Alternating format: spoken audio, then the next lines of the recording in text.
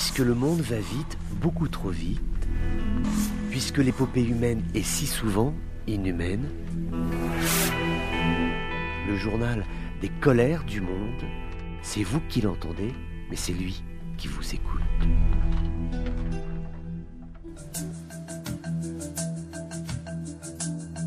Bonjour à tous, bienvenue dans ces colères du monde. Il y a eu une certaine stupeur, il faut dire les choses clairement, lorsque le nombre d'entrées irrégulières de migrants clandestins a été annoncé pour l'année 2022.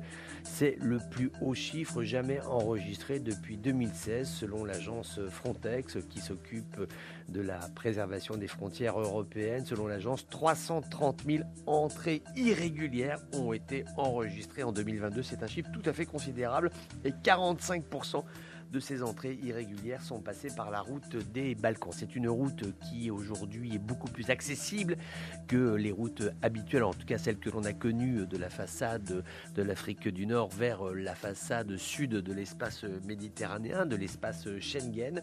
Donc cette route par les Balkans essaye de rejoindre la Grèce, essaye de rejoindre l'Allemagne pour essayer de trouver un lieu où recommencer une vie meilleure. En tout cas, ce qui est certain, c'est que ces chiffres vont faire le lit de tous les mouvements nationalistes européens, les mouvements de droite, certains étant même très remontés sur ces questions migratoires, sur la question d'obtention des visas, ce qui va à nouveau poser en termes aigus, en termes accrus, la nécessité d'avoir un débat en Europe sur ce qu'est l'acceptation des migrants qui sont tout à fait essentiels à l'espace économique européen comme à tous les espaces économiques du monde. Là n'est pas la question, mais surtout c'est le problème des entrées irrégulières et le problème des retours aux frontières qui est vraiment un point de cristallisation pour tous les ministères de l'intérieur des États européens qui disent qu'il faut d'abord aborder ce dossier en 2 points, même en 3 points. D'abord régler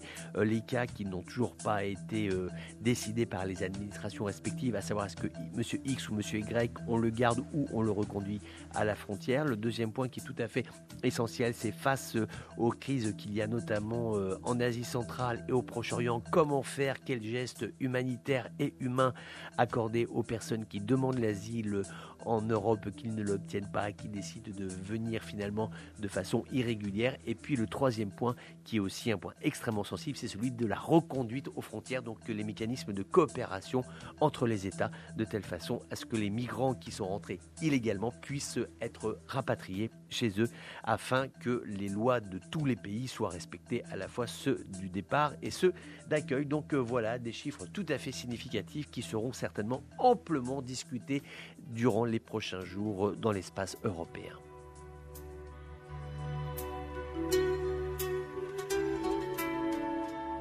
Voilà, c'était les colères du monde d'un jour comme les autres, mais qui n'étaient pas tout à fait comme les autres. On se retrouve bientôt pour d'autres colères du monde.